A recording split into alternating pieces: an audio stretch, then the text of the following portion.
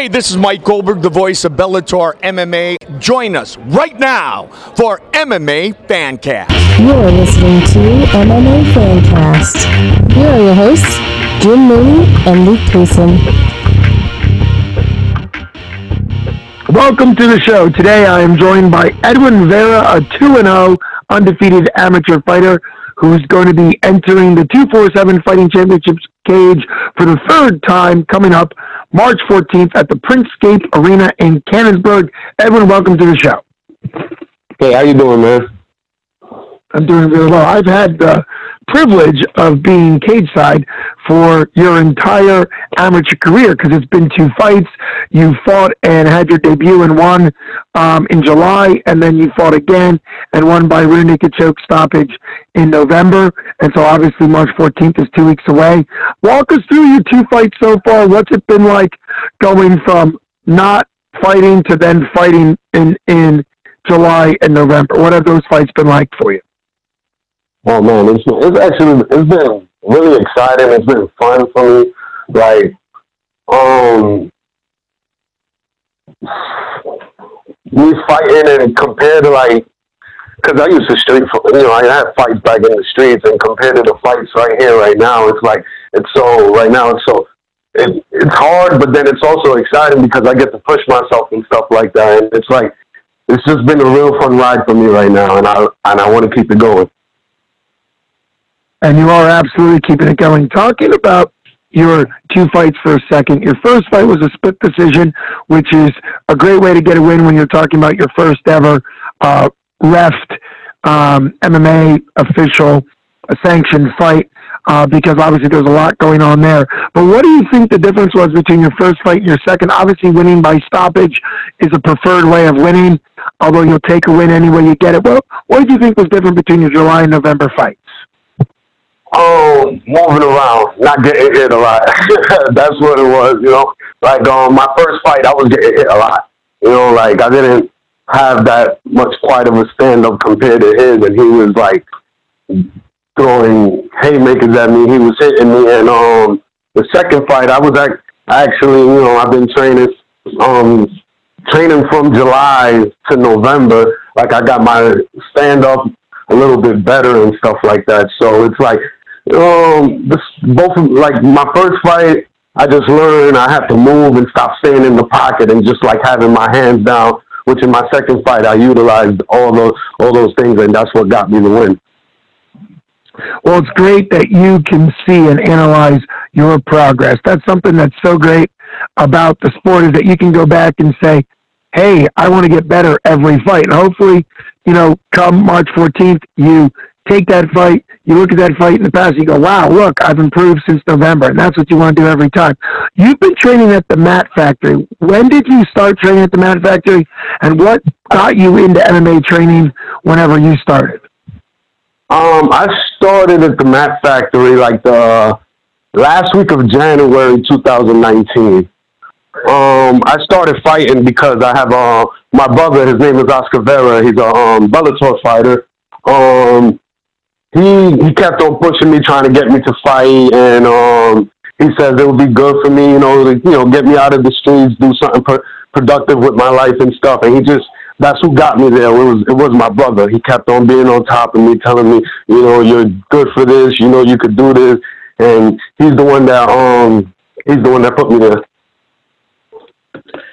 Well, that's great. Not only that you have a brother that's fighting for Bellator, but also that he sees MMA as something that can be helpful to you as a person.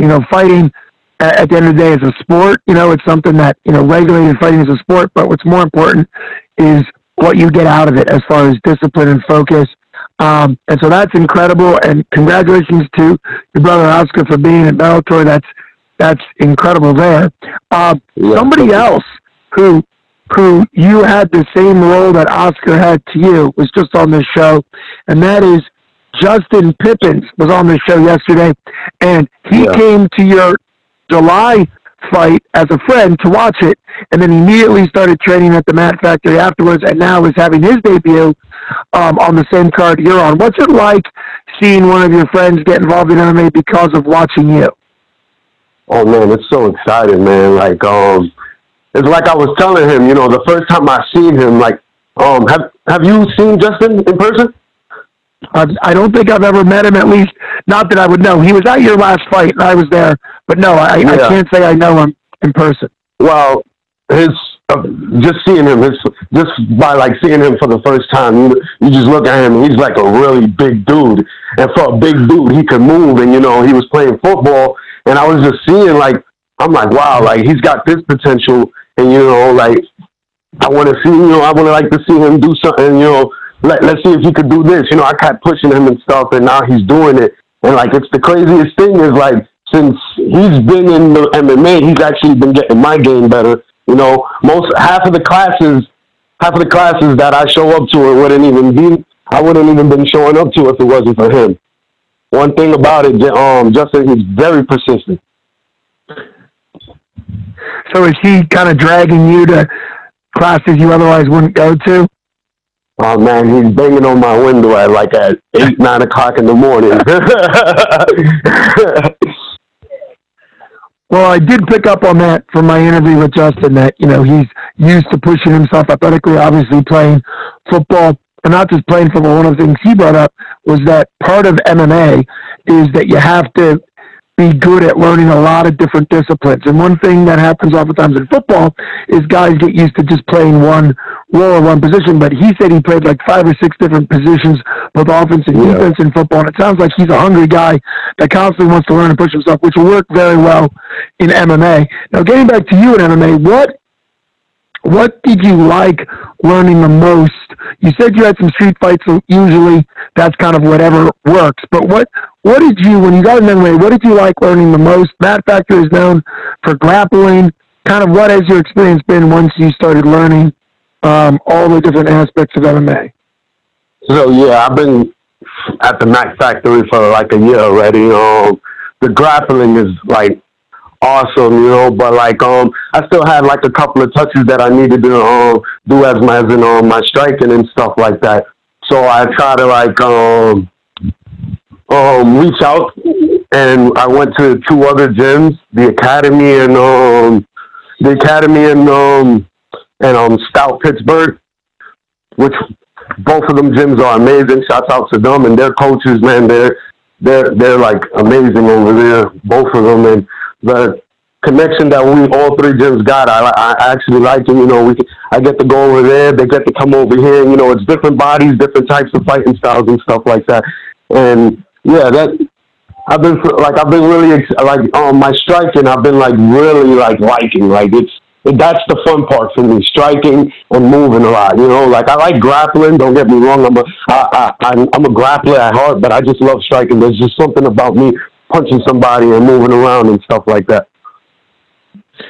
Well, you're also bringing up the importance of constantly learning, everything from cross-gym training to different styles of bodies, different skill of people, different backgrounds.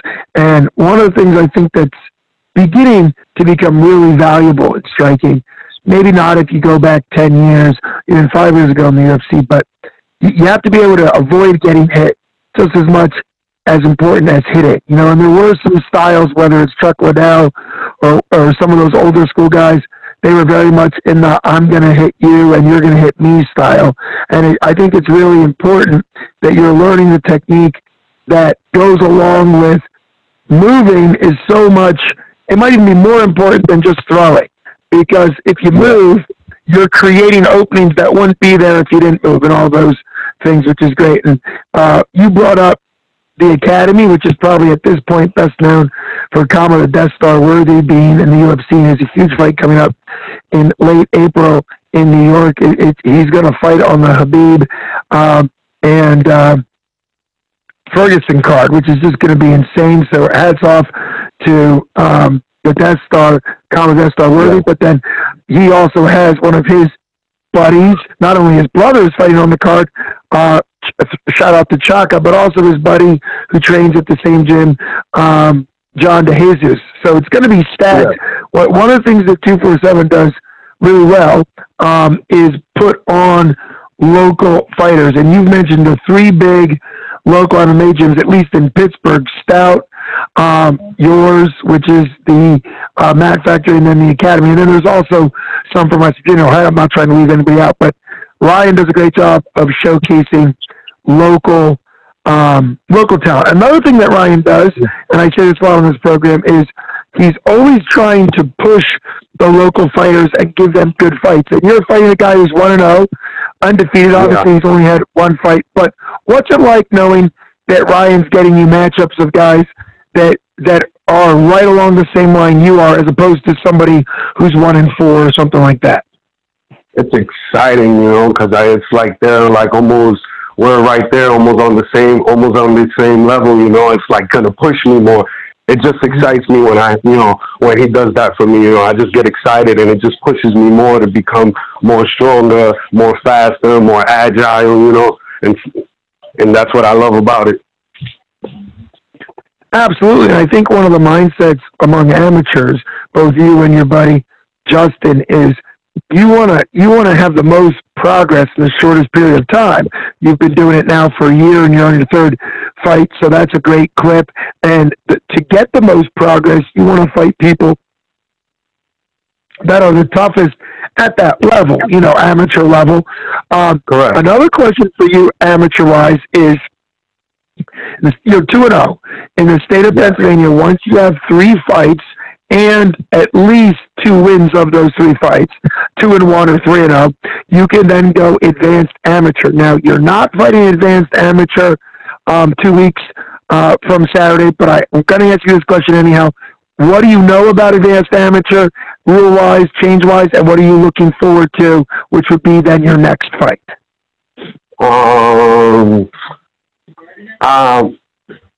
I know advanced amateur, you get the kick in the face, there's elbows, you could get the ground and pound and stuff like that.